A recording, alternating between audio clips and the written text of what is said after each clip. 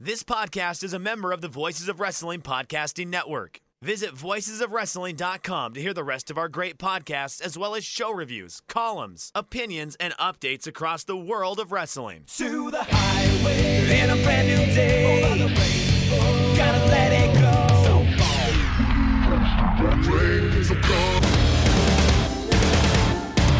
fast to finger down.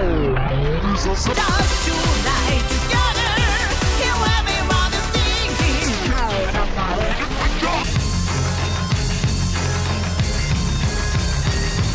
你看到我就怕，头皮发麻，我的手。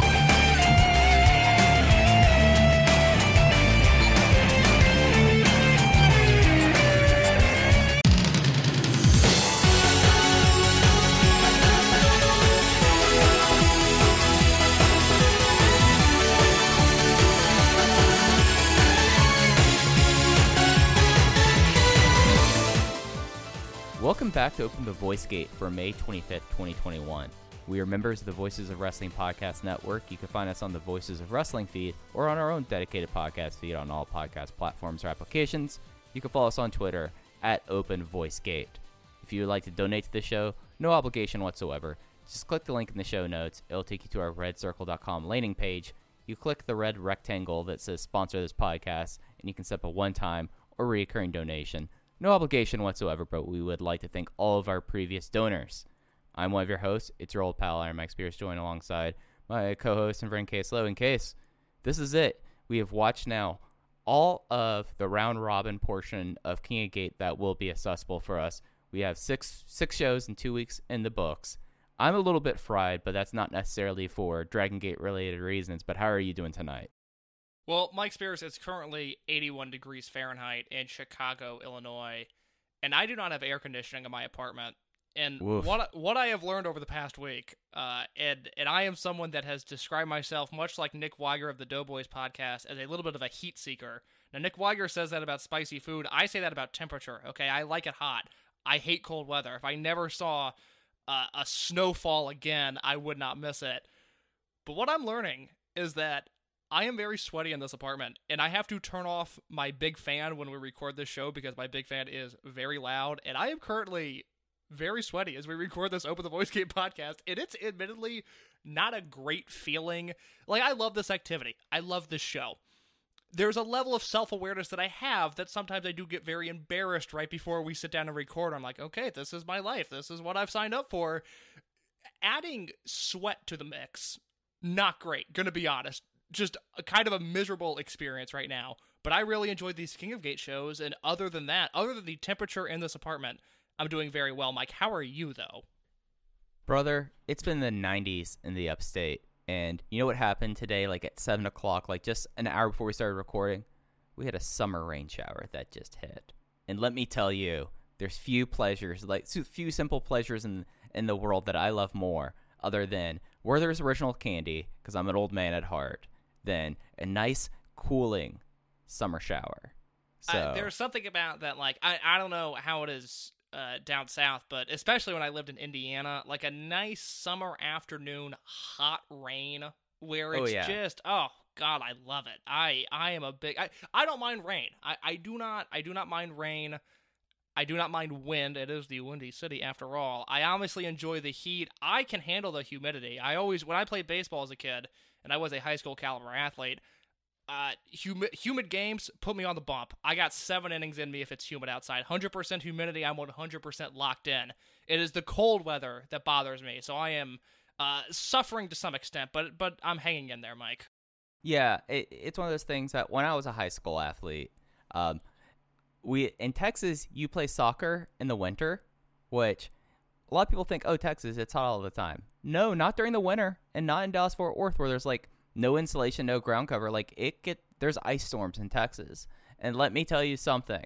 You never really get used to the cold. I feel like with the heat, you just eventually are like, okay, I'm just a puddle of just human waste. At a certain point, you just feel miserable. But like in the cold, especially like playing soccer, where like, yeah, we had long sleeve shirts, but I mean, in the early 2000s, there really wasn't such thing as like Under Armour thermal gear that you wear. Like you could put on like a turtleneck and that's it. So I've been used to that, but let me tell you, running around when it's 30 degrees outside, playing center midfielder, getting a ball to the face, not a fun experience at that time. King of the Hill has led me to believe that people do not play soccer in Texas, so this is very interesting information for me. They do an entire episode basically about how much soccer sucks. Yes, the wind. One of my top 5 episodes. I think it's in my top 5 too. It is that is the salt tablet episode, I believe. Yes, that is the salt tablet episode. Which I was handed, by the way, at my work yesterday because I do work in the wacky world of morning radio, and we are always up to hijinks, my experience. Let me tell you, this show, we're a bunch of hooligans in the morning. We are the wildest show there is, and yesterday we had salt tablets that you would smell like if you got a concussion in the 60s, because that was kind of the remedy for it. I was handed one and I smelled it, and I have to say, it did knock me off my feet. Those things do suck. I was kind of shocked. I was like, oh, they're hamming it up for the camera. Like, I bet these aren't that bad. And then I took a whiff, and it sucks shit, quite honestly. It really did. It was not a fun experience. I just don't like. Maybe it's the advances in modern science, and I had to thank the despicable University of Florida for this with electrolytes. But people were just like insane about like anatomy. I was thinking physical activity and anatomy and thinking like, oh yeah, because we're sweating a lot, that's salty. We should have something salty too. And it's like, you have something that replenish your electrolytes, but you shouldn't be like eating a salt lick there. Because that's what I imagine a salt tablet's like what you have a horse, because again, Texas, horses love salt licks. And that's what I'm imagining, that you basically had like miniature versions of that. I remember being fascinated by those blocks of salt you would give horses when I was a kid, because I had horses growing up. Like I lived on 10 acres, and we housed our own horses and then at times other people's horses. And as a kid at the Tractor Supply store, which is a good store that I have not visited in quite a long time. Oh, I went to one a couple of weeks ago. How was that, my experience? I know we've got a ton to get into, but I'd like to hear about your Tractor Supply experience first. I mean, for one, this was during the mask mandate, so a lot of unhappy people at a Tractor Supply having to wear a mask. And other than that, I mean, I love stores like that. Like in Texas, we had Buc-ee's, which is basically Wawa, but actually good. I'm just heading towards All Fields today. Like, I'm fired up. My dog's sick. We're ready to go. But it kind of reminded me of Buc-ee's. And my favorite thing at like these stores are the kind of candy they offer. I've already mentioned I like Werther Originals. They have black licorice, like the Australian black licorice that I really like. So I loved it. I was having a great time. The Australian black licorice that I really like. Mike, I'm going to move past that, because that is a sentence that I'm just not quite comfortable with. Let me ask you this before we talk about Dragon Gate, though. Yeah. It was a very warm weekend in Chicago, and I think we can kind of segue into Dragon Gate from this, but it's a very warm weekend in Chicago. People were out and about, to say the least. The beaches opened back up. It looked like a normal weekend. I was riding public transportation with people that weren't wearing masks, and quite honestly, I was like, what am I going to do? I've done my part, and I've done my part for 14 and a half months. I have reached maximum capacity for caring, or really, even to some extent, judging other people. What is it like down south? Because Chicago, we had Lollapalooza announced last week. Riot Fest is happening. Those are both going to be full capacity. It's a normal world again. White Sox went to 60% capacity today. Cubs will surely be back at 100% very shortly. What's it like down south? Is it just back to business as usual? Brother, it was never out of business as usual down here. Damn. Like, you know when really like everyone was like, okay, we're done with this in South Carolina, which is just insane. It's insane. Like, I'm not going. It should be very clear now about my general beliefs with these sort of things. They decided that they were done with this case last Easter. I mean, last Easter. There's a realistic argument to be made, and I'm not sure I'd be the one to make it, but I would certainly listen to the case that America was never fully, truly locked down. That even during the first 3 weeks, it was like, well, like, we can go out a little bit. And it blows my mind, especially with what has gone on in Canada recently, with obviously what's happening in Japan. America did not learn any lessons from the pandemic. We are simply sweeping it under the rug, and I'm guilty of that as well. It's whatever. It's the world we live in, man. Like, it's sadly the state of things in this country, but, It is. I forgot how you were going to segue here, so let's just get into it, Case. I was hoping for like a COVID attendance tie-in, because as of the time we're recording this, and we should note this is May 25th, as of the time we're recording this, the Cork and Hall show for next week, the King of Gate Finals, is on. Things could change, though. That show is scheduled for June 3rd. That is next Thursday in Cork and Hall. Like I said, the finals of the King of Gate tournament are supposed to be there, but I was reading today that the state of emergency that is due to be lifted on May 30th could be extended, so we will see what happens there. Yeah, it seems like that the big thing is that they aren't like shutting down these things. Like, obviously, like they wouldn't be doing the shows that have been happening in Cork and already if they were able to shut down, or they didn't shut down or allow these venues to open. But we'll see how things are going. I mean, it's a mess. It's a mess. I think that's like something that everyone can agree with, is that it's a mess, the situation in Japan. However, in one of the northernmost islands in the Japanese archipelago, in Hokkaido, there were 3 shows that happened at the Sapporo E1 Stadium. I don't know how ever we pronounced it last time. I'm going to say the E1, it's 2 I's in a row, Stadium. It was the triumphant homecoming of both KZ and BB Hulk.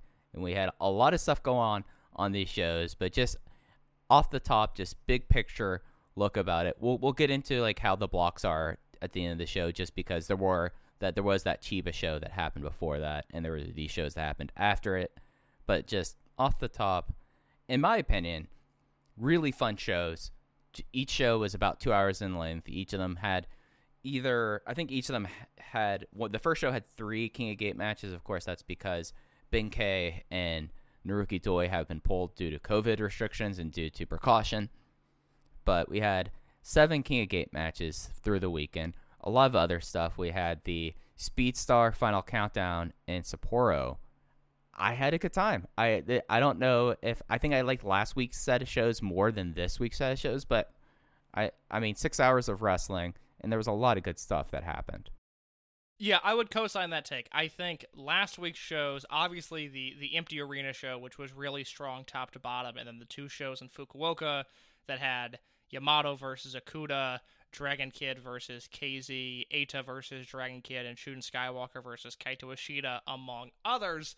I think those shows top to bottom were a little stronger than these, but I can point to at least one thing on every single one of these shows, and I can say I really enjoyed that. That was either well done, it was smartly executed, it was great. In some cases, 2 really great matches I thought this weekend. So another enjoyable experience. I think all of the tournament matches that aired this weekend are worth your time, even if they're not lighting up the spreadsheets or the notebooks to some extent. I think they're all worth your time, and there was one show in Hokkaido that I thought had a really strong undercard as well, but we'll talk about that when we get to it. Yeah, I think that's all entirely fair. So the shows were on the 21st, 22nd, 23rd. That means they'll remain up on the network until the 28th through the 30th consecutively. And it's one of those venues that we've talked about this before. I kind of initially, like, aesthetically, I was like, I don't know if I really like this venue. Having some Joe Lanza instead of exposed basketball goals, we had a lot of indoor soccer stuff. But, you know, it's just easy watches, and you can get through them real quick. Starting off on night 1 on May 21st, attendance was 215. Should we do the same plan that we did last time, that we'll briefly run down all the non-tournament matches, and if we have any big thoughts, and then we'll go to the big tournament matches and really get more in depth on those? We probably should have talked about this before we hit record.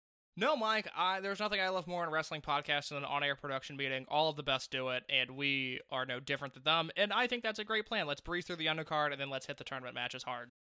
All right, so for night 1 on May 21st, as I just mentioned, opened up with the unaffiliated tag team Don Fuji and Azushi Kanda versus the Masquerade team of Shun Skywalker and Kota Minoura. It was Kota Minoura getting the fall on Yasushi Kanda in 11 minutes and 36 seconds with the Engranaje submission hold. Match 2, the Double Dragons, Ultimo and Bukudomo, faced Maraha Asapa, Genki Horiguchi, and Ryo Saito. It was Maraha Asapa, one of the pillars of the Dragon Gate tag team division throughout history, getting the win as Genki Horiguchi called up the heavens with a backslide from heaven on Bukudamo Dragon in 9 minutes and 26 seconds. And then the only other non-tournament match was an 8-man tag. It was High End plus Problem Dragon, as it was Yamato, Dragon Kid, and Keisuke Okuda along with Problem Dragon versus RED of Ada, BB Hulk, Diamante, and Hyo, which went to a double countout, which became kind of a theme of the weekend. And I'm just going to get this out of the way. My man of the weekend is the person who became the master of the double countout. He has the biggest brain in all of wrestling. It is Hyo. So just getting that out of the way right here, right now. Love big brain Hyo here. But this undercard, I thought overall, it was just kind of what I was going to expect there. The double countout was a little bit underwhelming, but played into how the weekend went. But everything else in the undercard was to expectations, if not a little bit better than that, I would say. Yeah, I've got no real thoughts on the first two matches, other than the fact that they'll never have a singles match. There's no reason for them to, but I do think Shun Skywalker and Don Fuji have a really nice chemistry with one another. We can probably talk about Shimizu at some point on one of these later shows, but this was a weekend where I just did not want him on my screen, and I felt like every time he was on there, he took up a very large amount of time. As for the High End versus RED match, that double countout match, the vision of Problem Dragon teaming with High End is hilarious. No man has ever looked more out of place. He did not fit in. He did not match them. It was very, very funny to look at, quite honestly. In the ring, it was, not exactly the RED A team. It was Hulk, Diamante, Eita, and Hyo, and it was just, God, Problem Dragon was so overmatched by just their skill and their technique. But we had not talked about any of these shows. I do not know your thoughts. I adored this double countout stuff, and I don't even blame people that are going to watch these shows and they're not going to be into it. I think it's very specifically a Dragon Gate thing, or a Dragon System thing, because it goes back to Toru Yamato and M2K. But the way that they milked these double countouts, I thought was so entertaining, and I was so into the Yamato versus Hyo stuff this entire weekend. I think it's going to be a real divider of people that are either wildly entertained by this or they thought it was a waste of time. That's fine. I have no argument for it other than the fact that I love it. I think it's something, the way Dragon Gate does it, it's really unique to them. It's over with me, and Yamato and Hyo were the perfect guys to do this with. Yamato breaking out at times into a full-on track star sprint to get in the ring before the 20 count. I have never seen this man run this fast before. I did not know this man could run that fast, and he would do it and break the count at 19. He did it in this match, and then he certainly attempted to do it in their block play match. I was wildly entertained by this, and Hyo is a guy who currently sits at 0 points as of the time of this recording, and I think he's going to end up being one of the most important people in the entire King of Gate tournament this year. Well, I mean, just as a reminder for folks, Hyo is the reason why there was a Torimon versus RED Loser Must Disbands match. He is the straw that stirs the drink. He has the biggest brain in all of Dragon Gate.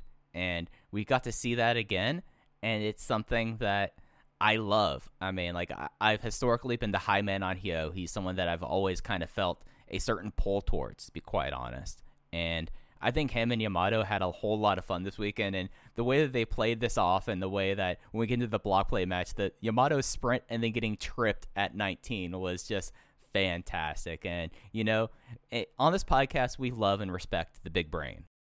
I talked about this last week after the Kaito Ishida match from the Empty Arena show, which I would really recommend people check out if they haven't seen it. I don't know if that show's still on the network or not, do not ask me. But I do know that I talked about after that match about how, Hyo is not going to be in that same spot as Ben K or Shun Skywalker, his classmates who are now, one's a current Dreamgate champion, one's the former Openland Dreamgate champion. He's never, ever, ever going to be on that level. The company will fold before he challenges for a Dreamgate title. But he has carved out his own niche. And 5 years into his career, he has a defined character, and one that I find to be super entertaining. He's not just a guy on the roster that's smaller than the other small guys. He's not just a guy that is good, but not good, and not as good as the rest of the roster. Hyo has his own deal. And this mastermind, almost edge-like ultimate opportunist character that he's kind of doing, I think it rocks. I really enjoyed him throughout this weekend, And I wish what he had coming up was making tape. I'm super curious to see how he finishes this tournament, because he currently has he's got 2 matches left. He's got three. I don't know what I'm talking about. He's got Okuda, UT, and Shun Skywalker left, and I think all of those matches could be super fun. It's something where in this company that it's so reliant on charisma. Having someone who portrays his kind of charisma and the way he portrays it, I think he's great at doing the character work here. And the fact that, from all appearances, he's a pretty good promo as well. Like, he's going to have a role here. And it's something that, like, you know, he's been lapped by his juniors at this point. And that's totally fine, because he has a solid role that I think he does a really good job at. And I think that it's something that I'm going to be real excited to see how the remainder of the tournament does, because he kind of has really embodied the idea of being the ultimate spoiler. And that's something that I think is really kind of cool. And I think that's something that he's someone that whatever the whole shakeup happens when the unit thing is done in August, I really hope he remains a heel, because I feel like he has a very well-established heel role that I don't want to go to waste. It's an odd thing to say, given just the sheer amount of greatness we've seen not only in this promotion over the past year since the start of the pandemic, but just wrestling in Japan in general. The Yamato Hyo stuff, I think, is some of, like, it was so damaged by not having crowds, and it's such a bummer, because this is stuff that even, like, you don't even have to put this in Korakuen or Osaka. You just keep this in this building, but give this audience a chance to make noise. And I think you have people shrieking at the top of their lungs for Yamato to get back in the ring, because I don't have any doubt that it was over in the building, and I'm not going to, judge by the decibels of the claps by any means, but it seemed like it got over in the building. It just seems like one of those things that could have been taken to the next level had we been living in an alternate universe, but unfortunately, we are living in this timeline. Absolutely. It's sad the world we live in, but it's something that, this does get a reaction. You did notice, like, the audience did let out kind of a gasp when it happened. When it happens, and then it's something that if they're willing to do that in Dragon Gate, then we know that they would have reacted like crazy, So it's pretty safe to say that as well. You don't really have any other thoughts on the undercard stuff. I mean, it kind of was there. The only notable thing was Minoru getting the fall rather than Skywalker, right? Yeah. No. Let's talk about the tournament matches. All right. So the first tournament match was in the C block on the 21st. It was UT who walked into Hokkaido in this night at 1-1 with 2 points, and his opponent had the same standing 1-1 and 2 points in Kaito Ishida. It was Kaito Ishida winning with the ankle hold in 10 minutes and 30 seconds, so that moves him to 4, whereas UT remains square at 2. I thought this match was okay. I certainly liked their 2019 outing more. I think that was a show in Osaka number 2, if I believe. That was a part of the rookie ranking tournament. And that was kind of the first time as a singles where we were like, oh my god, Ishida could really be something. And man, if UT stays healthy, this character's a lot of fun. It ended up working out well for both guys. I thought it was very interesting the way that Ishida took most of this match. He seemed to do a lot of the selling here. UT worked over his leg, and then at the very end, things flipped, and Ishida was able to put on the ankle lock and get the win. A fine match. They've certainly had better. Like I said, I'm looking at it now. The January 13th, 2019 match from Osaka between these two, I thought was a stellar performance, but by both guys. But this was okay. I gave this 3 1/4. I was a little higher. I went 3.5. The thing that I was drawn to with this case, and this might just be me, I thought it was really interesting. Like, the opening was strike trading, and UT very quickly was like, oh, this isn't working for me. And then he took it to the ground, and then he tried to go misdirection and impact, and he did a great tope there. And I thought that was one of those things that makes UT one of my favorite wrestlers in this company to watch. Just very cerebral in that way. But this was a very much a different match than 2019. I'm totally in agreement with you on that. And the only other note that I would add to it is I know someone in the front row who was living and dying for UT. You could even tell through the mask, because they would start clapping, or they would grip their fists, make fists for during the near falls with that, and had a huge sigh when UT tapped out. And it's nice to see that. I enjoy getting any sort of crowd reaction right now, and getting that added a little bit of enjoyment to this matchup where where a lot of matches don't necessarily have that. Well, I think it speaks to where UT is at in his career right now, where this is now, because of how long he stayed healthy, it's the best run of his career. He's getting respect in the booking. Like I said, he was pretty dominant for a good chunk of this match against Ishida, who's clearly been someone who's now been put on that second tier of guys, a Dreamgate challenger, not necessarily a Dreamgate contender. And UT took it to him, and that was great to see, and that shows that, one, he's got some respect in the booking. Two, I think he's a guy that, again, assuming we get vocal crowds by the end of this year, I think we're going to see a really strong vocal response for UT, and he deserves it because he continues to put in not only really strong work, but really interesting work. He's a guy that I feel like every match we're seeing of him in any sort of featured capacity, it's always going to be very good because he's a guy that really, as long as he stays healthy, he does not miss. But I feel like he's constantly doing different things. And this Ishida match, not my favorite thing, worked in a slower tempo than I was kind of hoping. I was hoping they would just go out there and throw bombs. Instead, they worked this really kind of methodical match where Ishida just pulled out the win. And it was a strong effort from both guys and speaks once again to the work that UT's been doing. Absolutely. And then the semi-main event was in the B block. It was Susumu Yokosuka, who walked in at 1-0 with 2 points, versus SP Kento, who walked in at 1-1, 2 points. SP Kento got the win with a rebound German suplex hold in 14 minutes, 52 seconds, which moves him to 4 and keeps Susumu at 2. I've said it since SP Kento started working singles matches. I think the way his matches are laid out are very deliberate. I think they're very formulaic. And I think they're going to pay massive dividends to him in the future because this was a 14-minute match that was really just a condensed structure of a Dreamgate match. It started really slow. There wasn't a ton you could sink your teeth into for the first start of this match, for the first half of this match, really.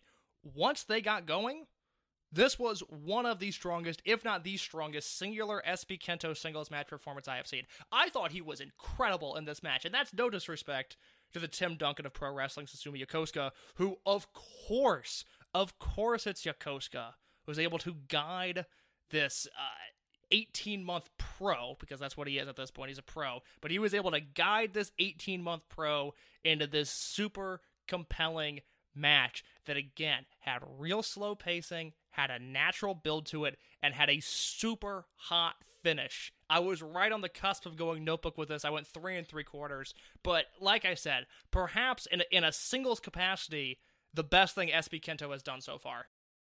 Yeah, it's something where, I know that there is a kind of a discourse that is that SP Kento has the character work down, but the ring work is still coming together. I felt like that, Susumu Yokosuka, one of the best wrestlers of all time, in my opinion, and the Tim Duncan is pro wrestling, as you aptly put it, he held up his own. Like, this was a little bit more grounded. The one thing that, one of my other big takeaways weekend, everyone loves the Camel Clutch now. It's not the move that I thought would make a comeback in wrestling. Right. I'm not totally stoked about it, but it's here and I can't do anything about it. No, I am totally with you on that as well. But really fun finishing stretch. And, these are like the matches that for someone so young in his career, being able to work with Susumu Yokosuka in a singles context, what's better than that to improve your wrestling skill, Do we know on SP Kento's background? I'm assuming just because he was so young and I've got a specific question here of, he was so young and took to this so quickly. Do we know if he grew up a big fan of this promotion? Because there's stuff that he seems to get at a higher level than really anyone else I've seen at this point in their career. Because there's a moment in this match where RED goes to attack Susumu with the box. SP Kento, I think it was a box attack. It was some sort of heel interference that backfires, and they hit SP Kento instead. And then Yokosuka bounces off the ropes, hits a Jumbo no Kachi, and they get a super close near fall on it, which the kick out was marvelous as well. But that was just one of those things. That's a signature Dragon Gate spot. And I thought the timing that SP Kento had on it was, the same that a Yamato or a Mochizuki or, a KZ, a veteran at this point, they would have that sort of timing. I just thought SBK was in the perfect place at the perfect time, and I am just so impressed by this guy that, again, he's not going to win my most outstanding this year. He's not really lighting up my spreadsheet, especially in singles matches, but this guy's so fucking good. I can't believe how good he is. It's something where I think his background might be in amateur wrestling, just because, I've noticed his ears, he has a little bit of cauliflower to them, so... But I don't know his background as, a wrestling fandom. I would absolutely love to know. Of course, UT's fandom is notorious at this point. It'd be interesting to see. I mean, I would imagine that SP Kento, because he's a Aichi Nagoya guy as well. Like, I would be wondering to see if he was someone that, as a kid, was going to these shows at this time, as he was one of the first debutees who debuted after the Dragon System existed. Yeah, I mean, SP Kento, if he grew up a Dragon Gate fan, he probably has marked pictures on an iPhone. Like, he's probably posing with Monster Express as a teenager, because he's my age. Do you think he's hitting the too easy pose? God, I need to hack into this man's phone and find that picture, because it would be like the late stage Monster Express. Like, it would be a funny picture of Yoshino, T-Hawk, and Sachihoko Boy, and then a very young Kento Kabune hitting the too easy for Monster Express. And there is no, I hope I just willed this into existence. There's no picture I want to exist more than that. I mean, Case, as you well know, I have weird abilities to speak things into existence. I'm imparting this power onto you right now. I would love to see this happen. I love this main event, Mike. I want to talk about this. Jason Lee versus KZ. I want your thoughts on it first. All right, so Jason Lee walked in here 0-2 with 0 points, so this was do or die for him in the tournament. KZ was at 1-1 with 2 points, and this absolutely fucking rocked. It's not a match of the tournament. Match of the tournament still probably is Yamato versus Shun Skywalker. I still went 4 1/4 on this, but absolutely rocked. The finish was Jason Lee hitting the maximum driver clean and the hometown area of KZ to finally get on the board, get 2 points, and KZ remained square at 2. And boy, Jason Lee in this thing, like, we talk about Jason a lot on this program. I feel like that we've been the people who've been waving like Jason Lee is the best kept secret in wrestling. Jason Lee would be the best junior heavyweight in nearly everyone's division by leaps and bounds if he was there. And tremendous like performance there, and then KZ as well. And the thing that my big takeaway was, like, these are two guys who at one point KZ had a very similar role as Jason Lee has right now, right? Like, he was the plucky guy, like that was able to be like the mat worker, and was the guy who fired up, who developed like the crowd connection. And that's really kind of where he was with Diehards when he turned face and returned after his injury. And that's kind of similar to where Jason Lee is as well. But I adored this match. This match was my match of the weekend. Mike, they are so similar that 5 years ago, May 28th, 2016, King of Gate A block in Hokkaido, Sapporo, KZ beat Shingo Takagi in the upset of the tournament. And mind you, an incredibly similar finish. That is exactly it. Jason Lee is filling that KZ role right now of when he was in Diehards.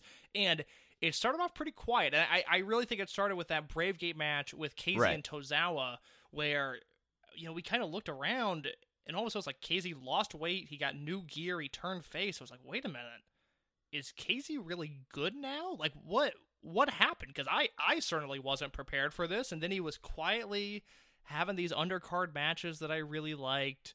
And then he got in King of Gate that year, and he had a good King of Gate, and that Shingo match is terrific. That whole set of shows was really fun, but that Shingo match, I knew it off the top of my head 5 years later because it was such a fun match.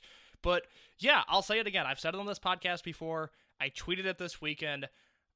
I don't think there's a better junior heavyweight that is active in wrestling right now than Jason Lee. And I'll throw a few qualifiers on there because I understand that's a heavy-handed statement, but Hiromu was hurt. So he is out of the equation right now, and Hiromu has now had two career-threatening injuries. So I don't know what we're looking at when we get him back into the fold. There is no other junior in New Japan right now that I think is either as consistently entertaining or, quite frankly, as good as Jason Lee. I think you can point to El Desperado, but Despy is always super hit and miss with me, and what I've learned is that I am typically on the miss side with Despy compared to most people. Now, if you want to come back with El Desperado, fine. Look, he's not my guy. I think he often wildly underwhelms, quite frankly. But if you like El Desperado, you like him. I understand he has a passionate fan base. I get that. Taiji Ishimori, Dragon System guy. Love Ishimori. Super underrated in Noah for all those years. Went to New Japan.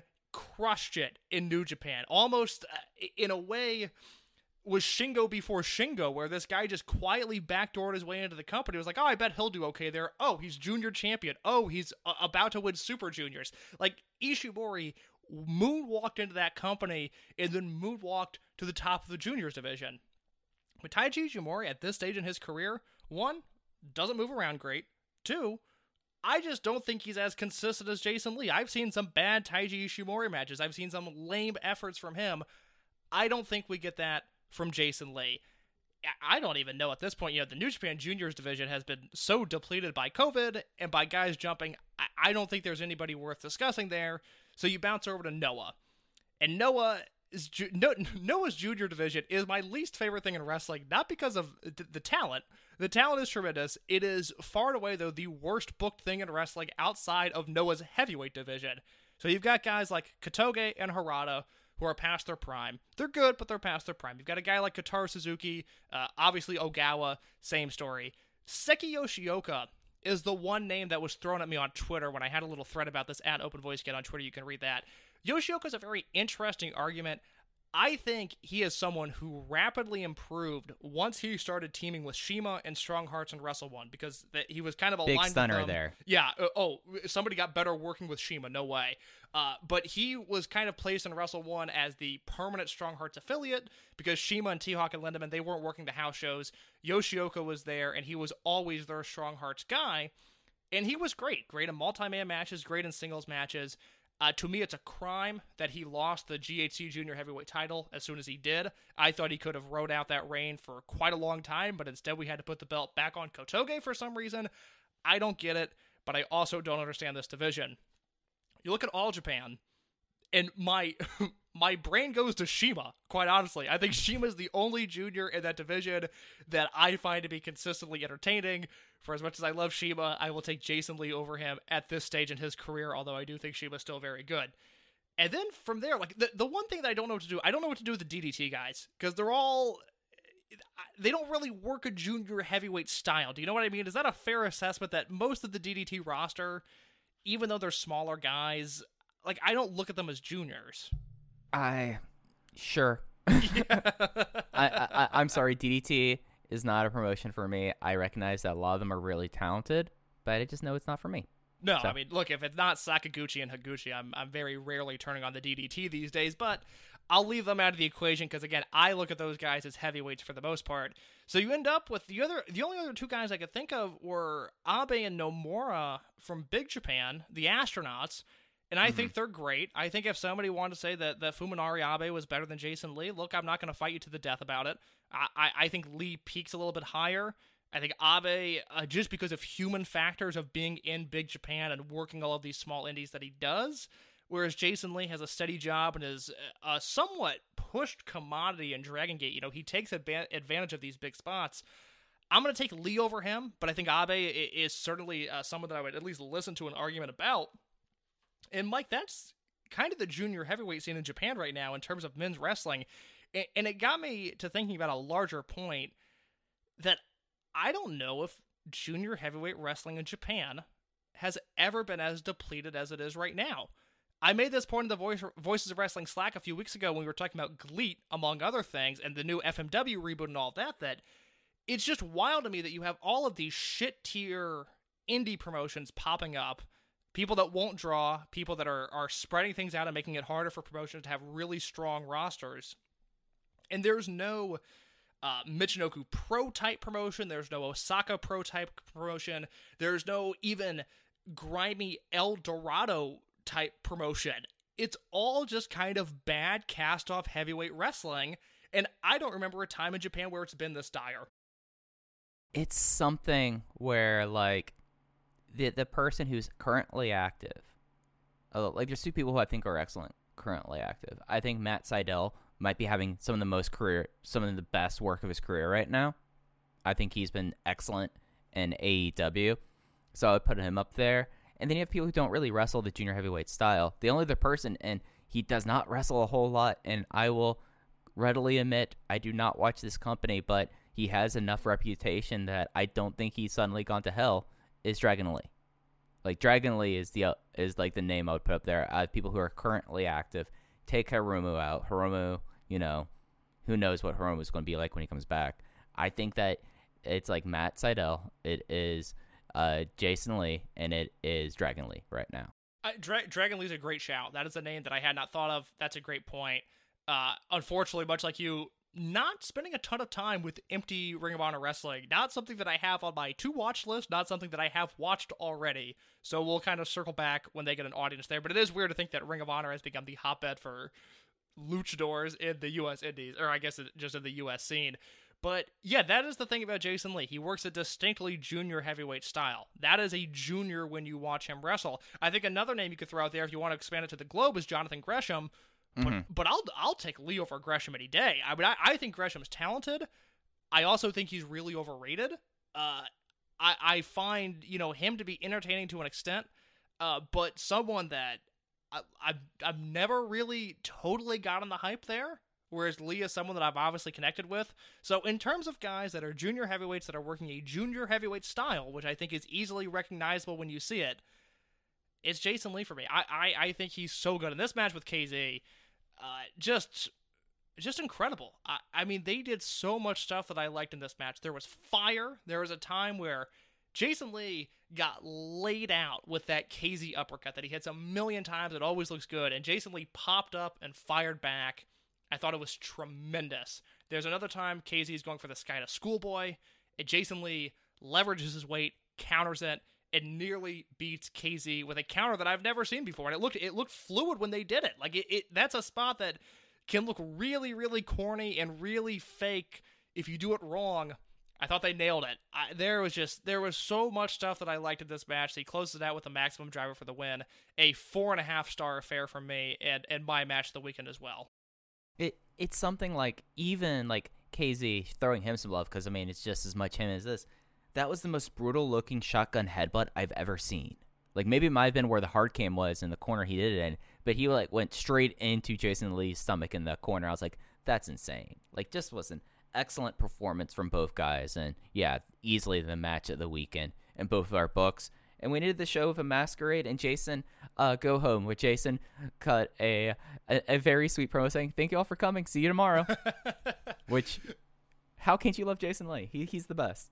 I don't necessarily have anything to add on KZ other than the fact that I am just in love with his work right now. And I was really against. I will take the L on this one because I think I'm going to take the W on this Jason Lee thing. I think more people are going to come around to me. And if you disagree with that take, please let me know at Open Voice Gate. I would really like to, one, just the direness of the Japanese junior heavyweight scene, I think, is a really interesting topic that people aren't talking about. And two, who better than Canyon? No, I mean Jason Lee. Who better than Jason Lee?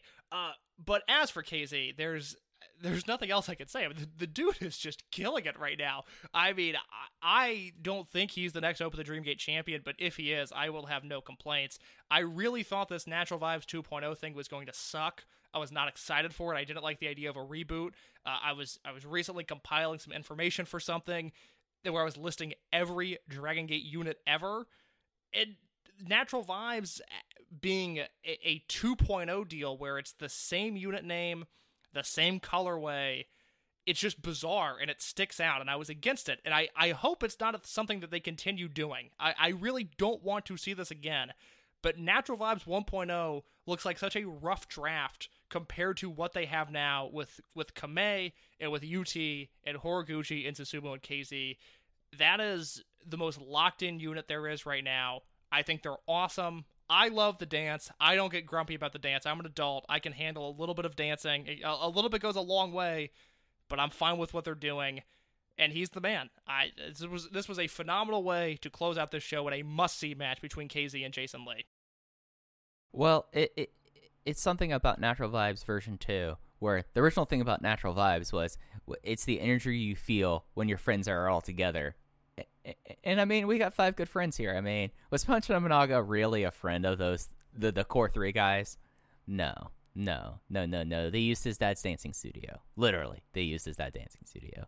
And then I mean, Brother Yashi in Dragon Gate, his return, will remember that he came back, really, to be honest. So yeah, no, Natural Vibes version 2. And I mean, hey, if you're so turned off by something that happens before the match, you're watching the wrong promotion. Just don't bother, because if that's the energy you're having towards it, then you're just not going to be able to. And I'm willing to make a broad proclamation. You're not able to like appreciate what this company is, because dancing in this promotion is something that has been a thing since Toryumon, like since Do Fixer. You just have to get with the program. This is what it is. So don't bother, says Mike Spears. I enjoy a little bit of gatekeeping as we move on to night 2 of King of Gate in Hokkaido.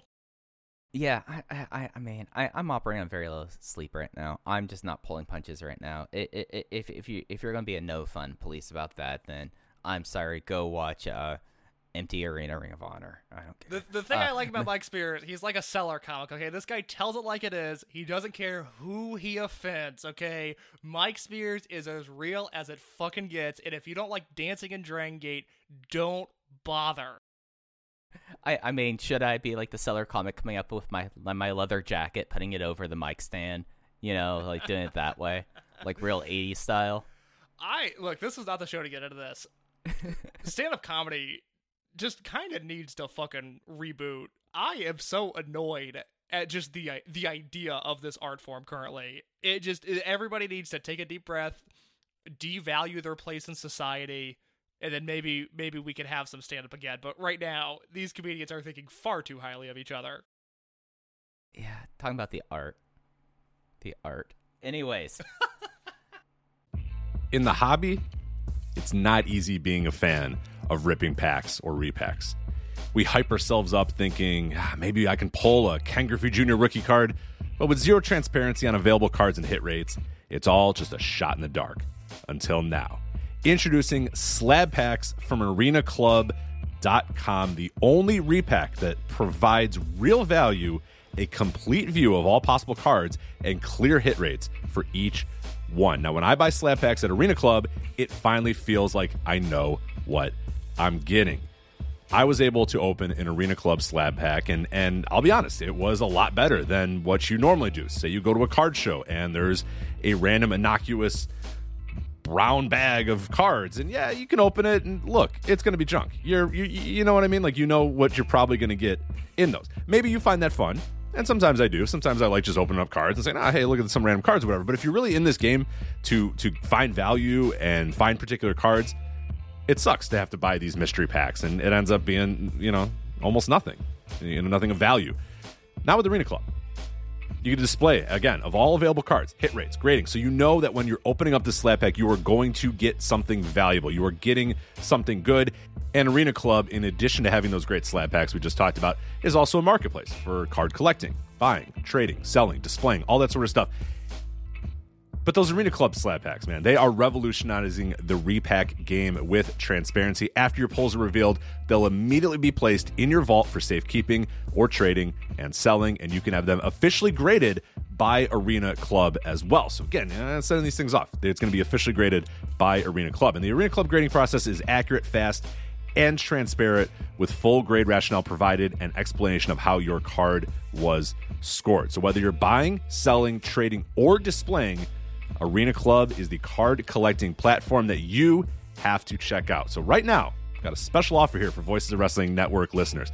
You can get 10% off of your first purchase by going to arenaclub.com/VOWnet. Again, that's arenaclub.com/VOWnet. Now, that's a crazy offer. That's 10% off a $400 slab pack. $40 off right there. 10% off your first purchase. No matter what that purchase is, 10% off. Again, that's arenaclub.com/VOWnet.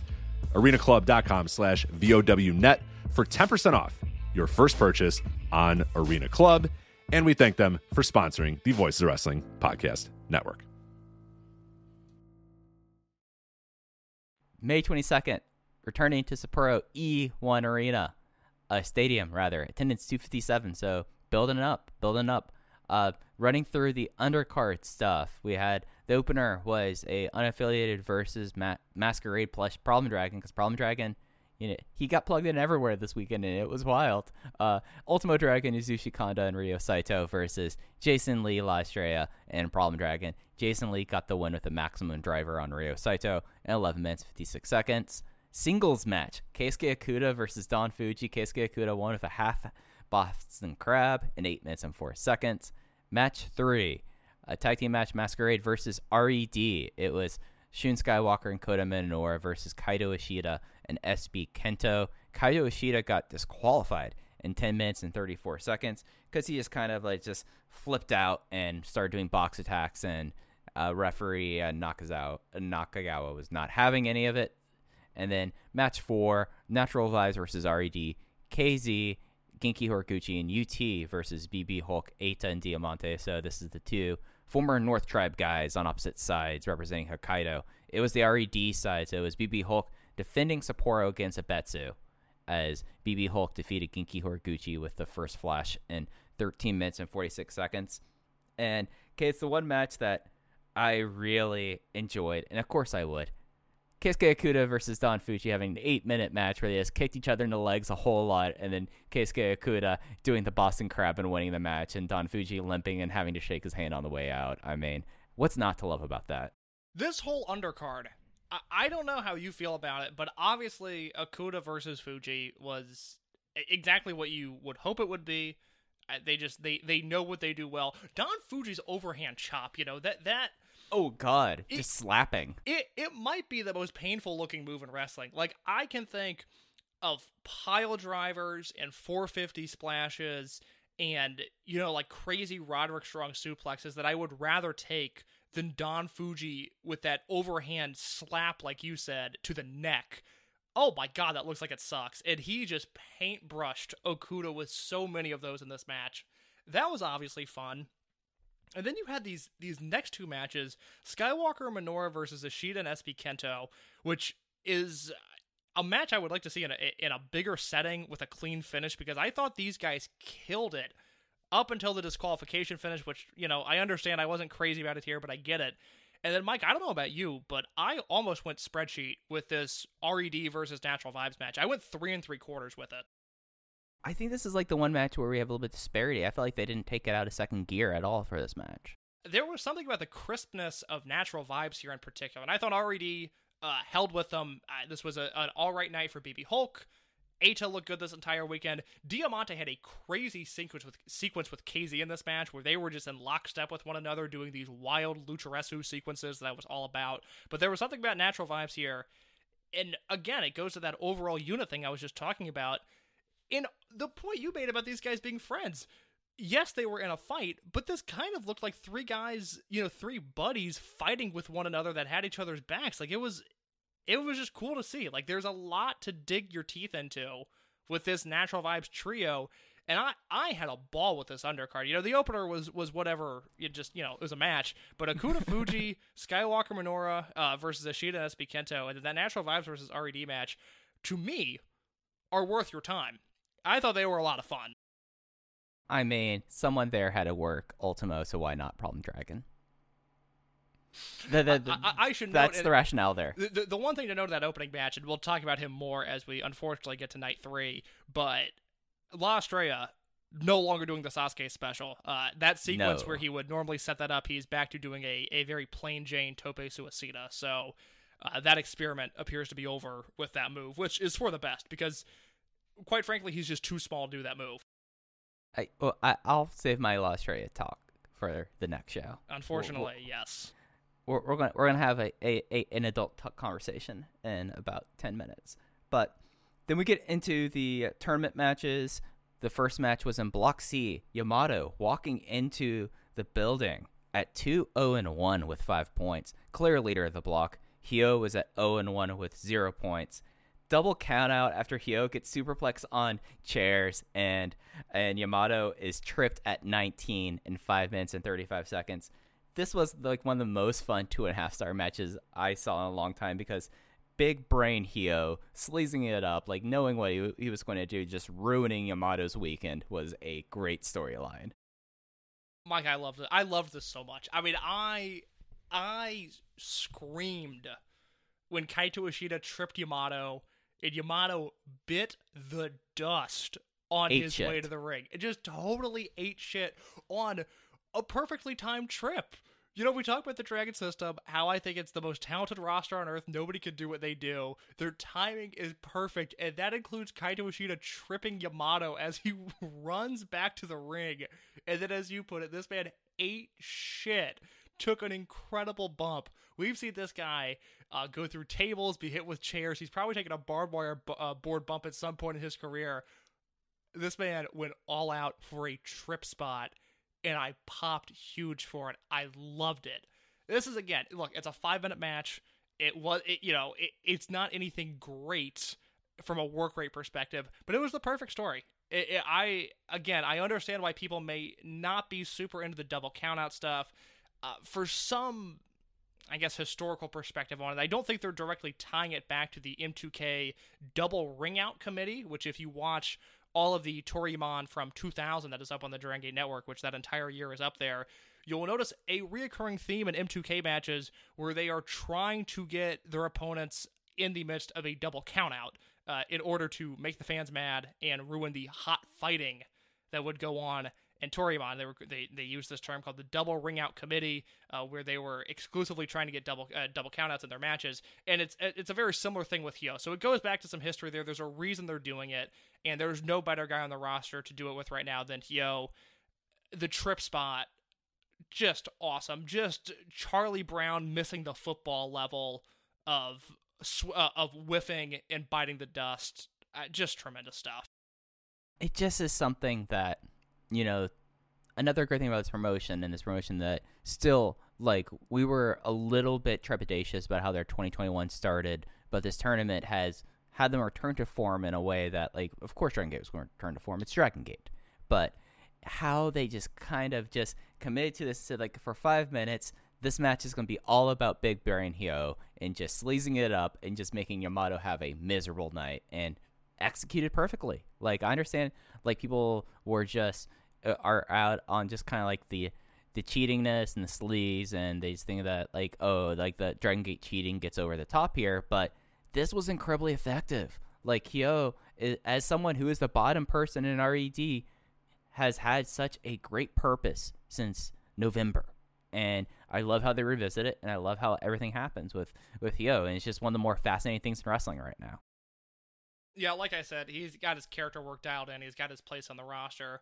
If you want to talk about history, you want to talk about calling back to the past, look no further than the main event, Dragon Kid versus Susumu Yokosuka in the B block of King of Gate 2021. Yeah, but right before we get, just so we can clarify here, there are no points awarded in a double countout. This makes Yamato's standing in the tournament just insane because he has a time limit draw and a double countout, so no points were awarded. Yamato stays at 5, Hyo stayed square at 0. So, main event, B block, Dragon Kid versus Susumu Yokosuka. Dragon Kid walked in this match 2-1 with 4 points, really could have pulled away in the B block, and Susumu Yokosuka 1-1 with 2 points, really kind of needed to keep up with pace. Susumu called back to the history case, as you were alluding to, World Liner in 16 minutes 13 seconds, so that moves Susumu to 4 and is square. Basically, with how everyone in the block was basically at 4 points at this night. Is you either at 4-2, it's a complete race in the B block. B block, not Blee block, B block. Gleet has done things in my brain, Case. Look, Gleet has done things to all of our brains, Mike. You are not alone at that. As for this, not their strongest match ever. I think I remember at the time, their last match was March of 2019. It was that Memorial Gate show where they wrestled for the Brave Gate title. And I think I remember being much higher on that than you were. I really liked that match. And I certainly thought that was stronger than what they did here. But as Jay pointed out on Twitter, these guys have been doing this for 20 years now. They haven't really slowed down. They've only gotten smarter. Their execution is the same, if not better than ever before. I went 3.5 stars on this, but it's still artwork to some extent. What they were doing, the counters towards the end, the World Liner to finish. It's Susumu and Dragon Kid. It is a winning combination every time out. Yeah, I went 4 flat. I love this match. This was it's something that you talk about the Brave Gate match, how that kind of underwhelmed me a little bit. No, this was showing the best of them in 16 minutes. I loved the subtle knee work that Susumu was working the knee for obvious reasons for Dragon Kid, and Dragon Kid sold it very subtly. There was a moment there, after his 619, where he after he rotates back in the ring, where he kind of stumbles for a second, and it was something that you could tell it wasn't an actual stumble. It was very intentional. I thought that was really cool. And we talked about the crowd and how we wanted to have a better crowd. The crowd knew that what Dragon Kid and Susumu Yokosuka means, and the crowd was up for this main event. I believe, and I could be wrong, and this is where Mike Spears' trivia of Dragon Gate will be stronger than mine is. I believe the only time the Open the Dream Gate did not headline Kobe World was their match for the Dream Gate in 2006. Is that correct? Right. Yeah, that was the they won the semi-main event. Shima versus Magnitude Kishiwada in a no ropes match. Winning the main event. I have always heard the reasoning behind that was Shima was like, well, we're gonna do a no ropes match. I mean, we're gonna take apart the ring. The ring is taken apart. Nobody can wrestle now. I guess we have to headline. I guess the Sumo Dragon have to go on before us. I guess because, well, you can't wrestle with no ropes. I mean, that's what me and Magnitude are doing. I enjoy Shima politicking his way to the top of the card, no matter what. I mean, that's what he does. that's what he did. He is the Jeff Jarrett of junior heavyweights in Japan, and I mean that as a compliment. Yeah, and the go home was natural vibes. You know, I mean, they were there supporting their friends because they're friends. You know, I mean, yeah, Susumu got level at this match. Like, it was a big match for the block there, so of course they're going to support Susumu, and that let KZ kind of do the go home speak in his neighboring. Like, I think Abetsu is a suburb of Sapporo. I'm not positive about that, but it made sense for that there. Mike Spears, Night 3, King of Gate. All right, so 23rd, they had 3:29, which was higher than their last in time that they were in Sapporo. So they ended up doing okay. The opening first two nights were a little bit down, but then the closing night was able to do it, and probably for pretty good reason. So this time, Case, we're going to talk about the 3 undercard matches, and then we'll leave Speedstar Final Countdown Sapporo as its own thing, I think, just because like it's Masato Yoshino, and he deserves that. Match 1. Natural Vibes versus Masquerade, Natural Vibes, Susumu Yokosuka, Genki Horiguchi, and UT. And then the team for Masquerade, Kota Minoura, Jason Lee, and Australia. Kota Minoura got the win on Genki Horiguchi with the Ingranaje in 14 minutes and 32 seconds. Match 2, Ryo Saito and Problem Dragon versus Don Fuji and Bukudamo Dragon. Don Fuji, super chokeslam Problem Dragon. So Problem Dragon, tough weekend for the guy. I mean, he's kind of plugged in there, and then he has to eat a super chokeslam to lose that there. And then match 3, Ultimo Dragon and Yasushi Kanda versus the RED team of Diamante and SB Kento. And SB Kento got the win with the SB Shooter in 9 minutes and 11 seconds. And I'm going to rant about La Estrella. Do we want to talk about that? Do you have any thoughts about the other two matches before I go off? Yeah, let me quickly work backwards here. I really wish when Ultimo came into the company and he did that like 4 or 5 month program with Eita, where they ended up having a singles match, which I was just recently reminded of. I completely forgot that happened. I really wish SB Kento was in the company when that happened, because I thought SB Kento and Ultimo were really compelling in this match, and this was, you know, a meaningless, forgettable undercard tag. But those two in the ring together, it just kind of felt like something was there. I certainly don't want an extended Ultimo push ever again, but if it's going to happen, I hope it happens with SB Kento. As for Shimizu and Fuji versus Problem Dragon and Ryo Saito, this was 11 minutes of my life that, look, I love this promotion. I did not want to dedicate 11 minutes of my life to this match. I watched it because I really am trying to make it a goal to watch 100% of what makes tape this year. But God, I just hated that because it went 11 minutes. And Mike Spears, you now have the floor for La Estrella Adult Talk. Yeah, so I thought that the match, too, it was a comedy match. It was good, clean fun. Don Fuji wanted to fight with Mr. Nakagawa. I mean, that amused me immensely there. But, so, La Estrella. We have seen him have issues with the Sasuke special that took it out of his repertoire. I saved another note that I noticed. You know how he would do the handspring or the headstand evade where he'd go into the ropes and he'd flip and he wouldn't touch the bottom, he wouldn't touch the mat as he flipped backwards? Mm-hmm. He's now doing the handspring backwards. So they've curtailed that as well. But now, out of his like 3 really exciting moves, botched the rope run dropkick. And I'm going to keep kayfabe here, I think. I think that that's an important thing to do. But the thing that made Shun Skywalker so impressive before his excursion, before really up through Mochizuki Dojo before he went lone wolf with Benkei, was the fact that there was always an element of fear with him, because he would always there'd be moments where he would be doing like his senton springboard over the top rope where you're just like, oh god, he could really eat it here. But he always would pull it back. He always would work out just the way, and it came off of like, this guy is death-defying. Like there was the element of fear there. There was elevated risk here. And it's something that, like, we likened it to Hayabusa. Remember, Case? Like, we're like, it's very like, kind of Hayabusa-esque, where it's like you can't look away, but you're looking through like your fingers and your hands over your face. Yeah, and then exactly.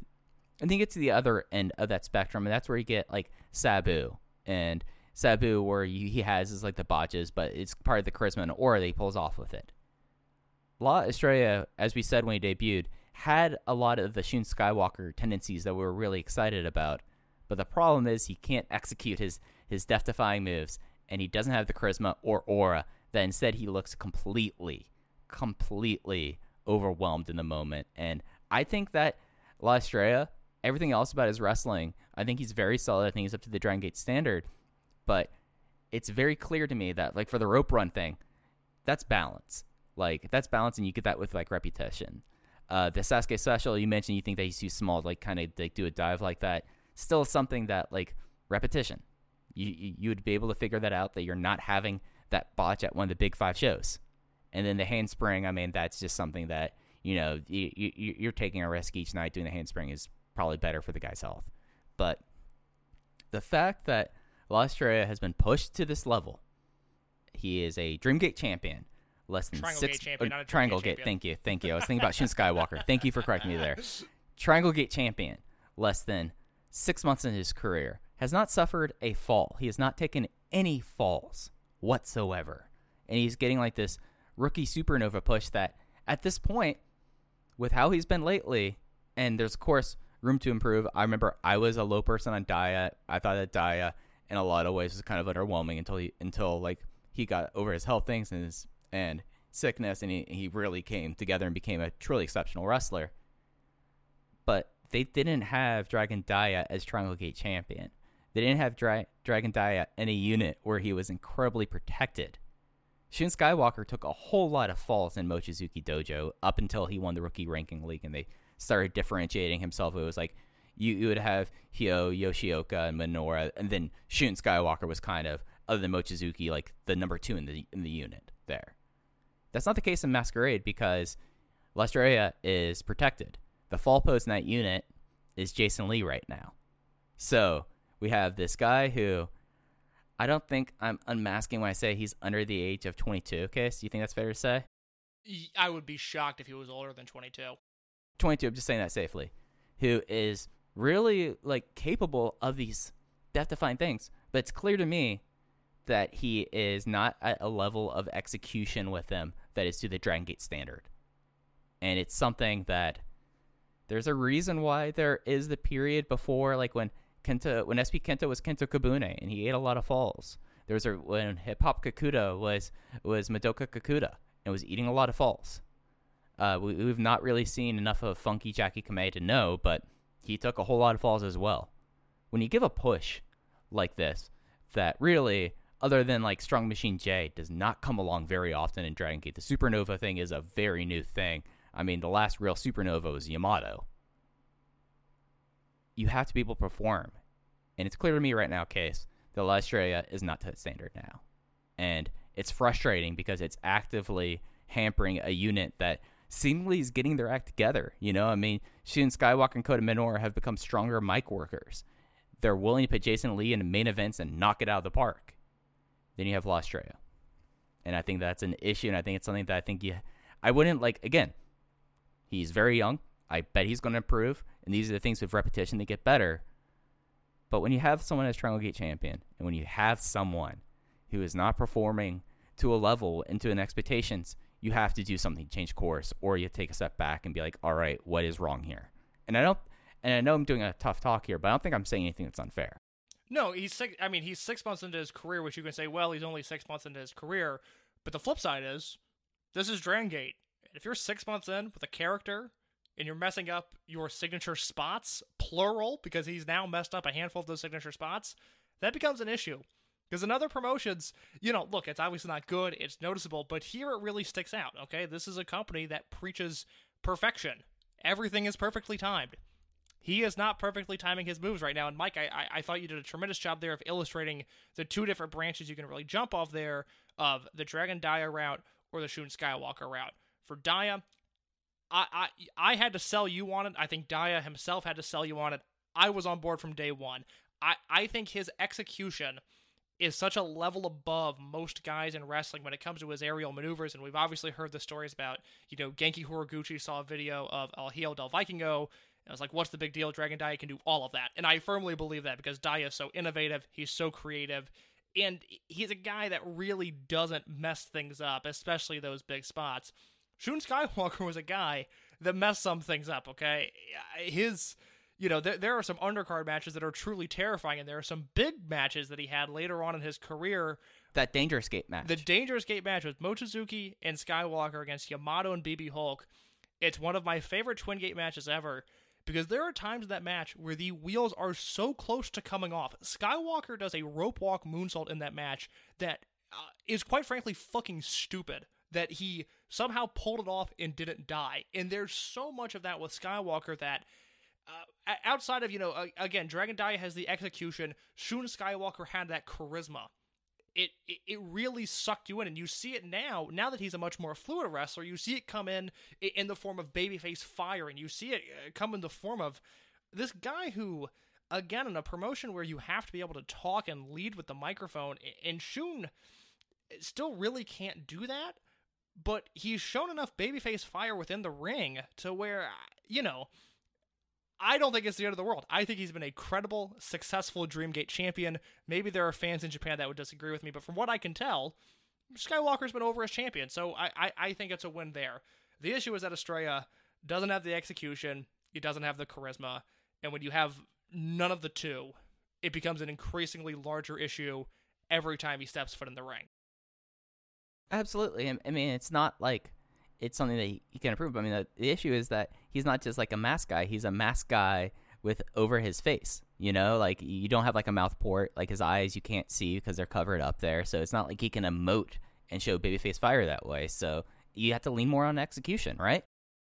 Yeah. And for him right now, again, when he hits all of it, it's spectacular. And it's this bizarre high ceiling, low floor where, we could be looking at a Triangle Gate match at Kobe World where Masquerade's defending, and it could be a 4.5-star match, and he could be the focal point of that match because there are going to be nights where he's on, and it's going to be thrilling. I mean, he's still, like, his signature spots are incredible.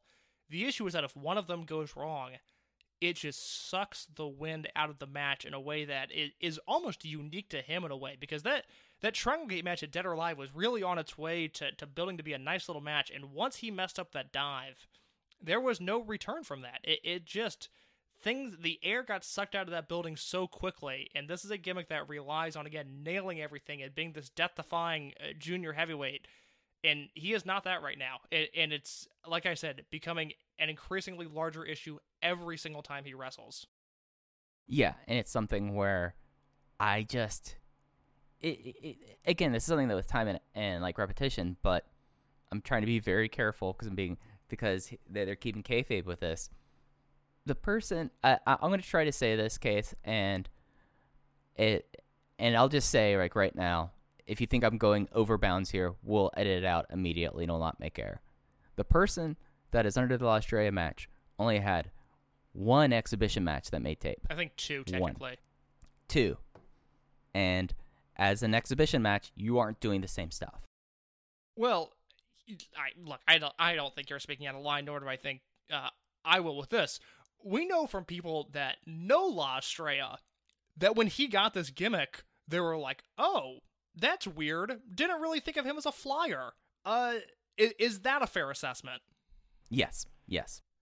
I hope it works out, but I still have a little bit of stock. I think in the right setting with the right opponents, again, this guy can be electric, but I don't like the in between right now. I really was bummed out by the missed rope running drop kick in this match because again it was like, oh god damn it, like this match was moving along fine, and then things just grounded to a halt once again, and that is becoming the issue with La Estrella, something to monitor going forward. Yeah, and again, like we sometimes like doing tough love sandwiches here.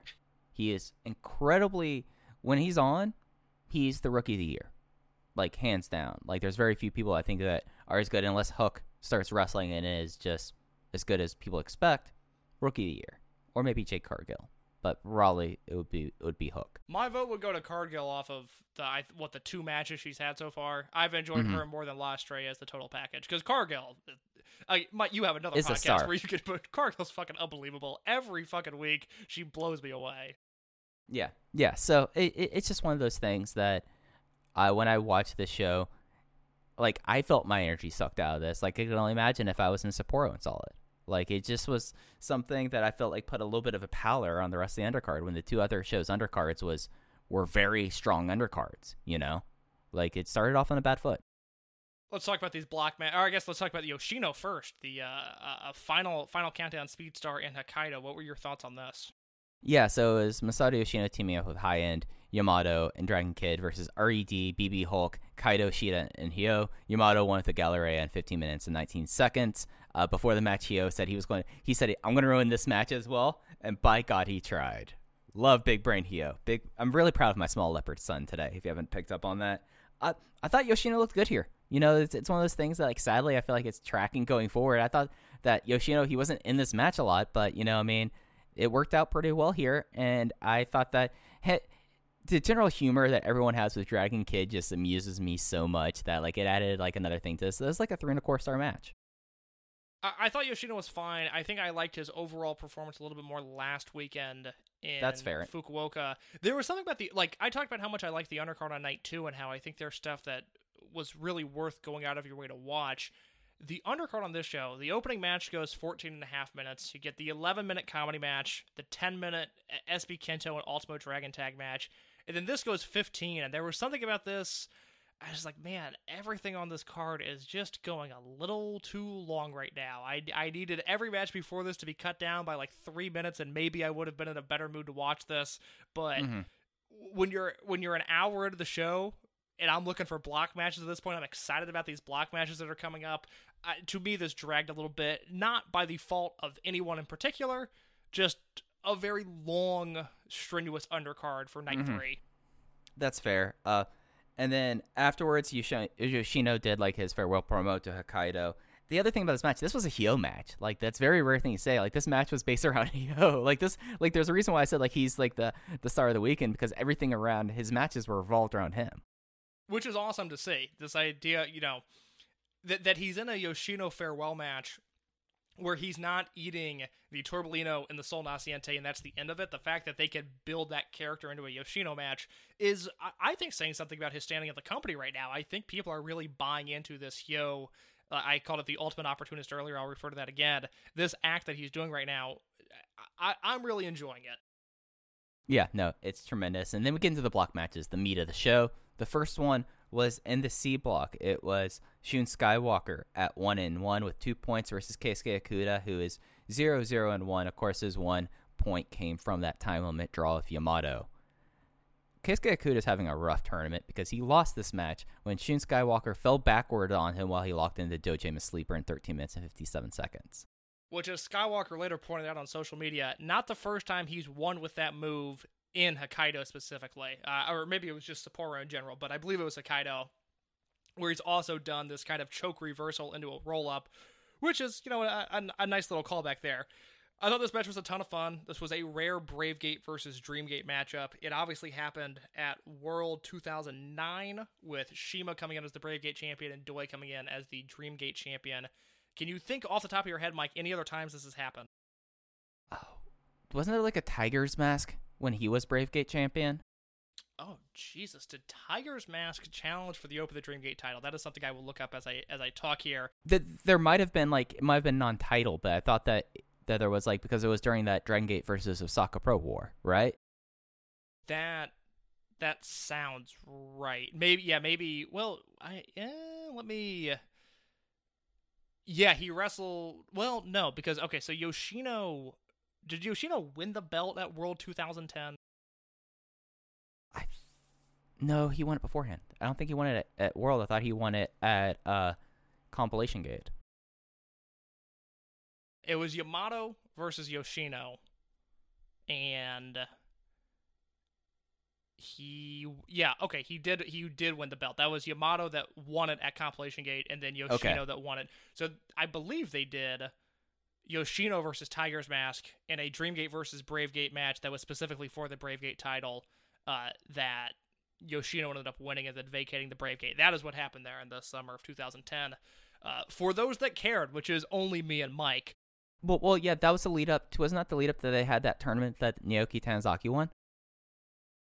I think that was 2009. Let me see what they did with the Bravegate here as we dive deep into cage. It is past the hour mark of the show, which means it is a free-for-all in the cage match. No. So Yoshino won the belt from Tiger's Mask and vacated it, and then the tournament ended with Pac winning the Bravegate belt, and that is what began Pac's Bravegate run. That's right. He beat Susumu in the finals in a match that I have not seen but would like to track down. And then from there went on to have the greatest Bravegate run of all time. So not bad by Pac there. As for Okuda versus Skywalker, and Okuda, if he keeps on holding this belt, will certainly have a claim staked as the greatest Bravegate champion of all time. I don't think he'll get there, but it's a conversation that we can have by the end of his reign. Super fun match. Really, really physical. I thought these guys did everything that played into each other's strengths really well. Big strike exchanges, big counters, just a lot of stuff that you would expect from these guys. And it ends with a clever finish where Skywalker gets the win and you protect Okuda, who continues to lose and lose and lose, but he's losing in very unique ways. Yeah, it's an interesting tournament for Okuda. It's fascinating. I mean, did Okuda already have his match against Hyo? No, he has his match against Hyo tomorrow, as of the time of recording. And he has that match in Niigata. Okay, so just a fascinating tournament for him. Just fascinating. Yeah, I don't necessarily know where it goes. Like, I don't know what the next step for Okuda is once he loses most of his King of Gate matches. I think he'll beat Hyo, and you guys will know by the time this episode is released. I think he'll beat Hyo, but then he's still towards the bottom of his block. And, granted it was a loaded block, but still, it's not like a strong challenger has necessarily emerged from what he's doing, because you obviously UT. That's the thing. I think UT is the way to go here, because he's the one guy that would make sense. He had the time limit draw with Yamato. Yamato's not going to challenge for the Bravegate belt. We've done the Hyo match. Skywalker's a Dreamgate guy at this point. So yeah, you're looking at UT being the front runner for another challenge, which I think would be great. I mean, I obviously fully support that, but it's a weird tournament for him. I think it's less about Okuda and more about the fact that in this loaded block, somebody was going to have to lose, and Okuda's the guy that he's not just losing, they're doing something with his losses. So it doesn't really bother me from a booking perspective. I went 3 3/4 on this match. I liked it a lot. Yeah, I went 3 3/4 as well. It was my match of the night. And then we had the main event. This was in the B block. This was KZ coming into this match 1-2, so he really had to get a win here with 2 points versus Eita, who is 1-1 with 2 points. KZ won with an inside cradle after getting rocked twice with Imperial Uno, just kind of grabbed it by his teeth at 18 minutes and 2 seconds, so getting close to the time limit there.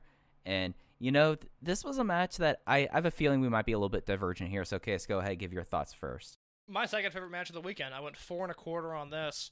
It was, we were talking a lot about Eita last week and just kind of how he always seems to shine in King of Gate, and we always specifically point to his 2016 run where he has the matches with Tozawa and the match with Susumu, and kind of the summer of 2016 was when, at least for me, it was the most I've ever believed in Eita as possibly being a guy, and he would go on to reach higher heights after that, but it was always kind of a pulling teeth situation for me. I understand why he's in that role, but I wish it was at times anybody else in that role. But we talked about how King of Gate typically plays to him and his strengths. He's able to have these compact matches. He's able to break away from the usual big match Dragon Gate structure, and he's able to do his thing. And this match was not that.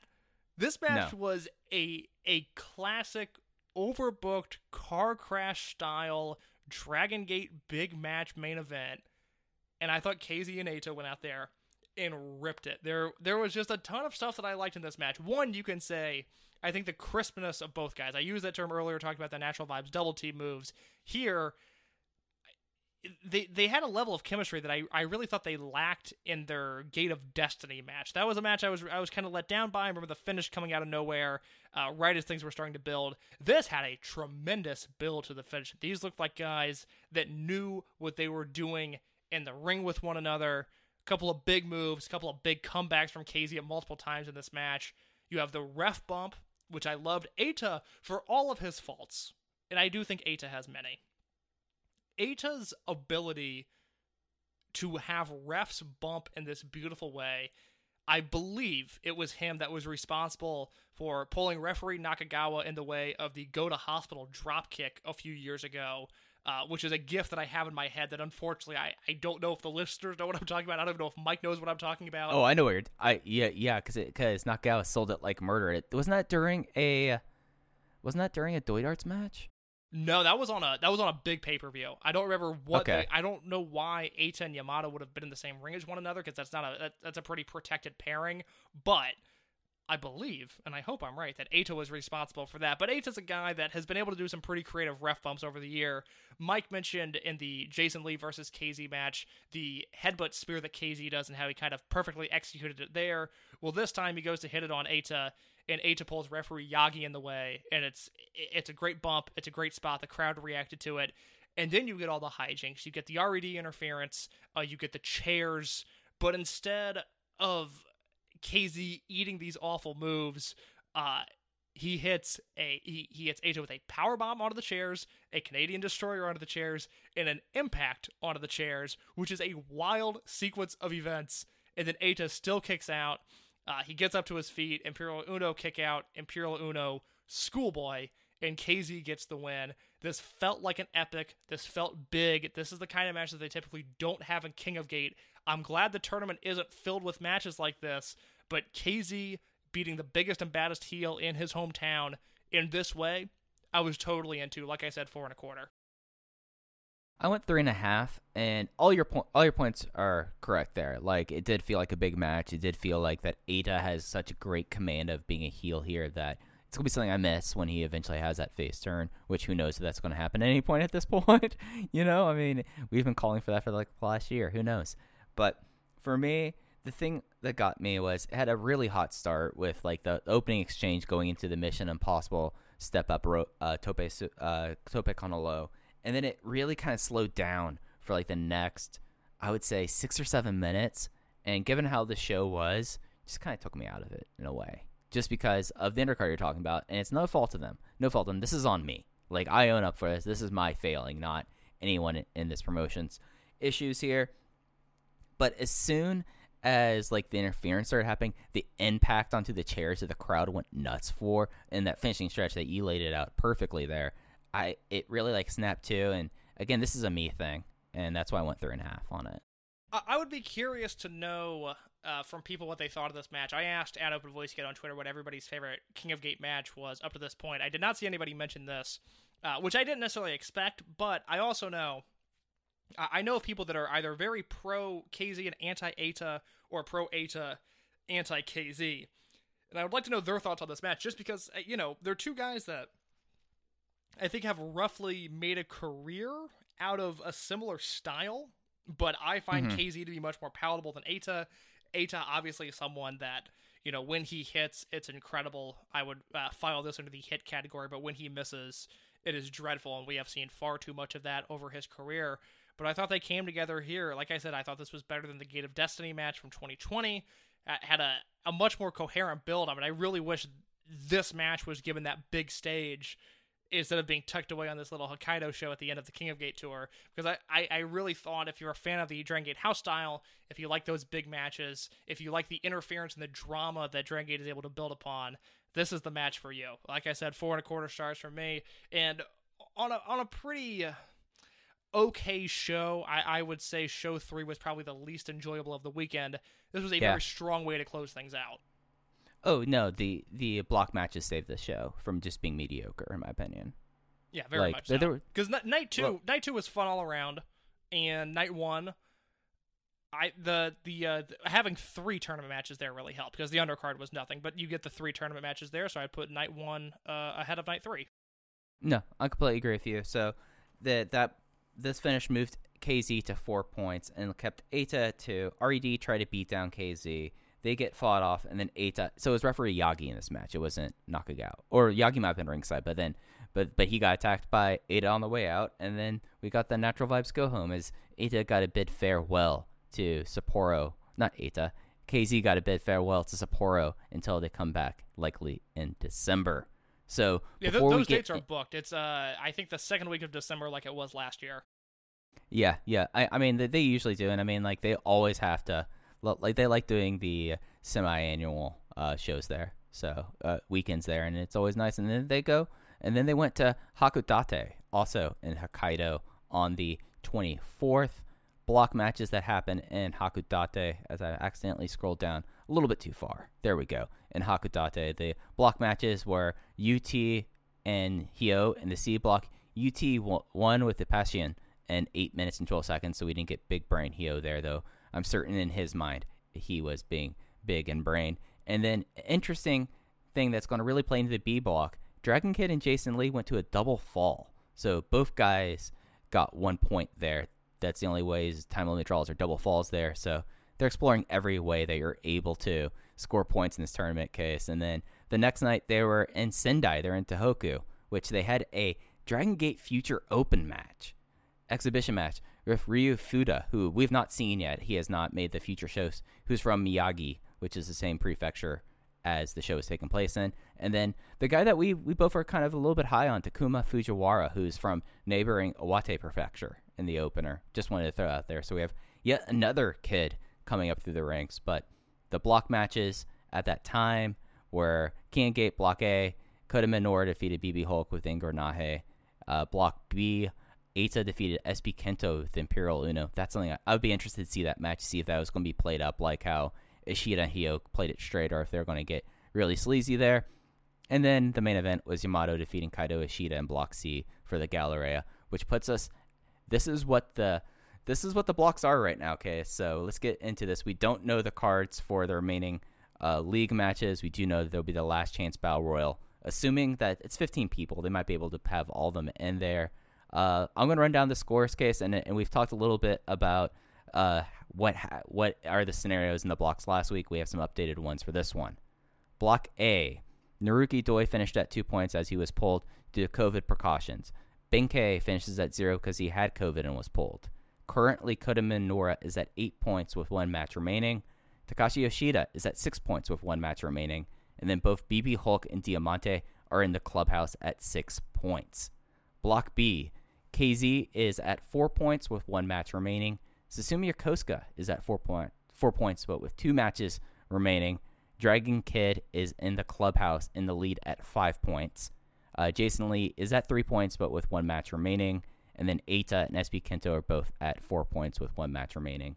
And then in the C block, we have Shun Skywalker, who's at 4 points with 2 matches remaining. Yamato is the clubhouse leader at 7 points, and he's done with his tournament. Keisuke Okuda has 2 matches remaining, but he is at 1 point.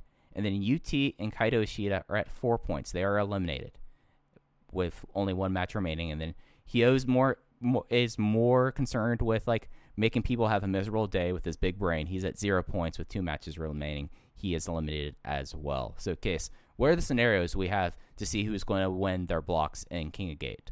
Oh, God, you're going to try to make me do some mental math here. I feel like I'm in the Brian Alvarez position, which is not an enviable position. You did this last week.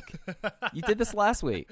Well, Minoura versus Yoshida, that match, which happens on, it'll happen by the time we're done or by the time this airs. So you'll know the winner of the A block then, because Minoura versus Yoshida is winner take all. My A block predictions were not exactly correct last week. We got to the same destination. I think the way I laid things out was more exciting than what Dragon Gate did, but, you know, they have a pretty decent track record, so I'll let them stray off on their own little adventure there. But the A block, by the time you're hearing this, will be decided. It'll be between Minoura and Yoshida. The B block, everybody is still alive. It's KZ, Yokosuka, Dragon Kid, Jason Lee, Eita, and SB Kento.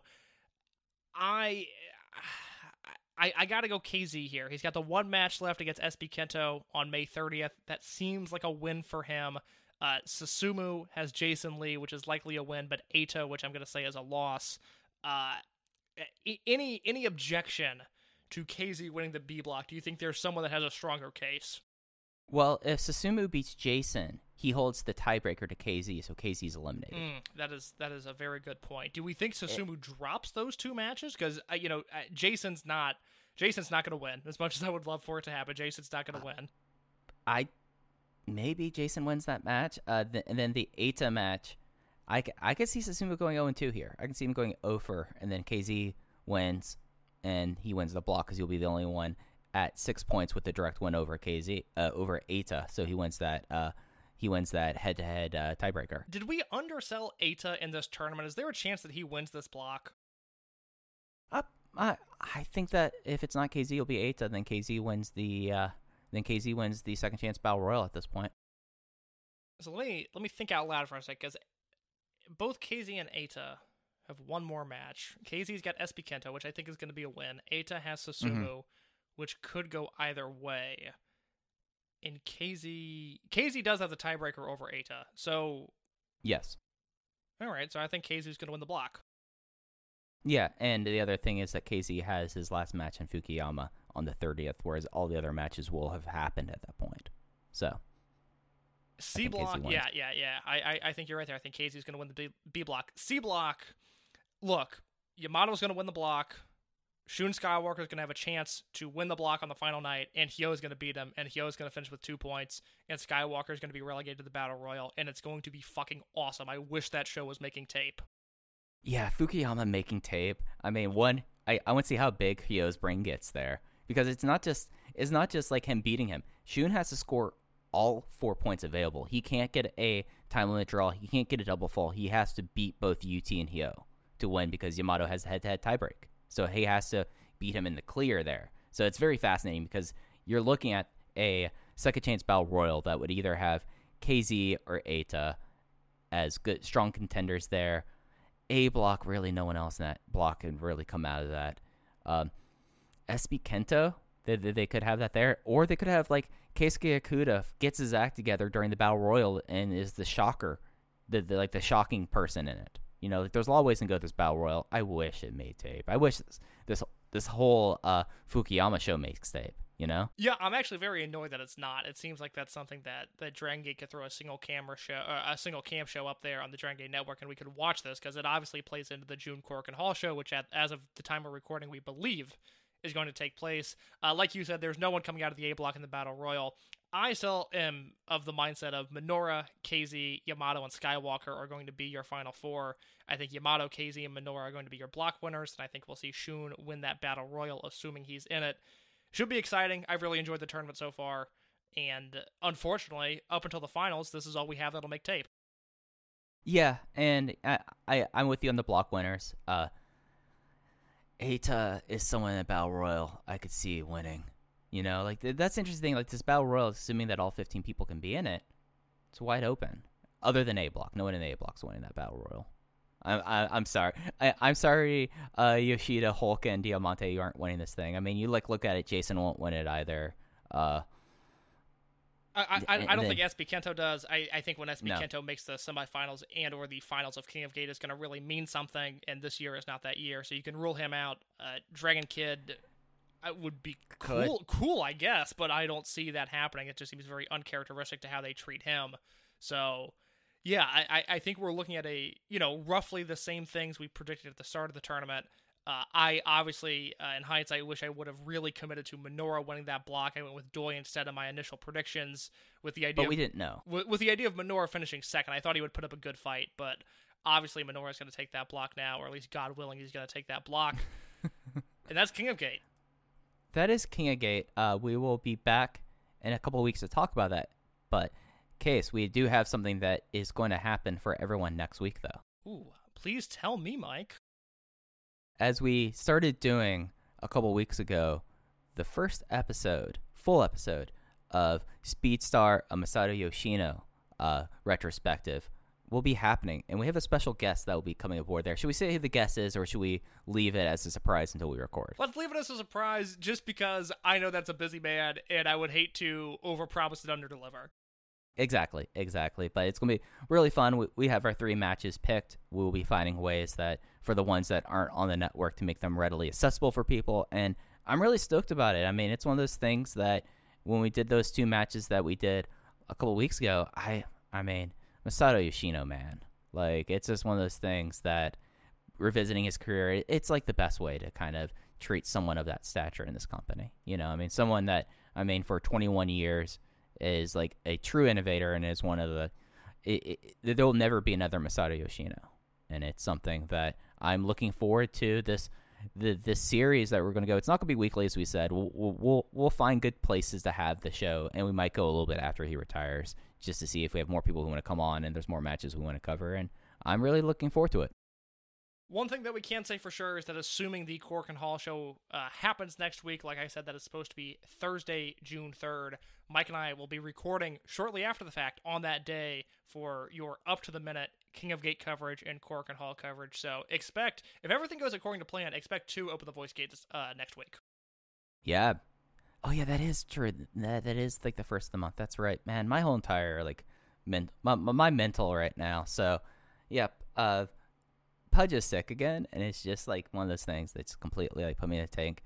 # free Pudge. He caught a 7-day ban because some idiot brought their dog to a daycare while they were sick. So yeah, and as I told Mike before we started recording, didn't really like. I guess it makes sense that dogs could be sick. Never really thought about it before. It makes sense. Yeah. Like I wasn't surprised when I heard it. I was just like, oh yeah, I guess that happens. Yeah, dogs get sick, but Pudge is doing better. He's almost out of medication. It's just one of those things that, when, a family member, a dog, a cat, another animal, or someone's sick, it's just kind of like you get put in a little bit of a funk, and it's kind of things. But, what always pulls me out of the funk is doing Open the Voice Gate with Case. So we had an absolute blast here tonight. Anything you wanted to hit on before we got out of here? Mike, where can you find us on Twitter? Well, you could find both of us at Open Voice Gate. Case is often there posing the questions, the tough questions there about Jason Lee being one of the best Super Juniors in the world. And then we also have news postings where we post the shows. Just follow Open the Voice Gate. It's a good time. You can follow me at Fuji Heya with 2 eyes, like the man Don Fuji. You can follow Case at _ in your case. But that's going to do it for Open the Voice Gate. We'll be back with you next week with the first episode of Speedstar, and as well the conclusion to the 2021 King of Gate. I got the tagline wrong. Is the Dragon Gate #1 championship. We'll be doing that next week. Take care, everyone.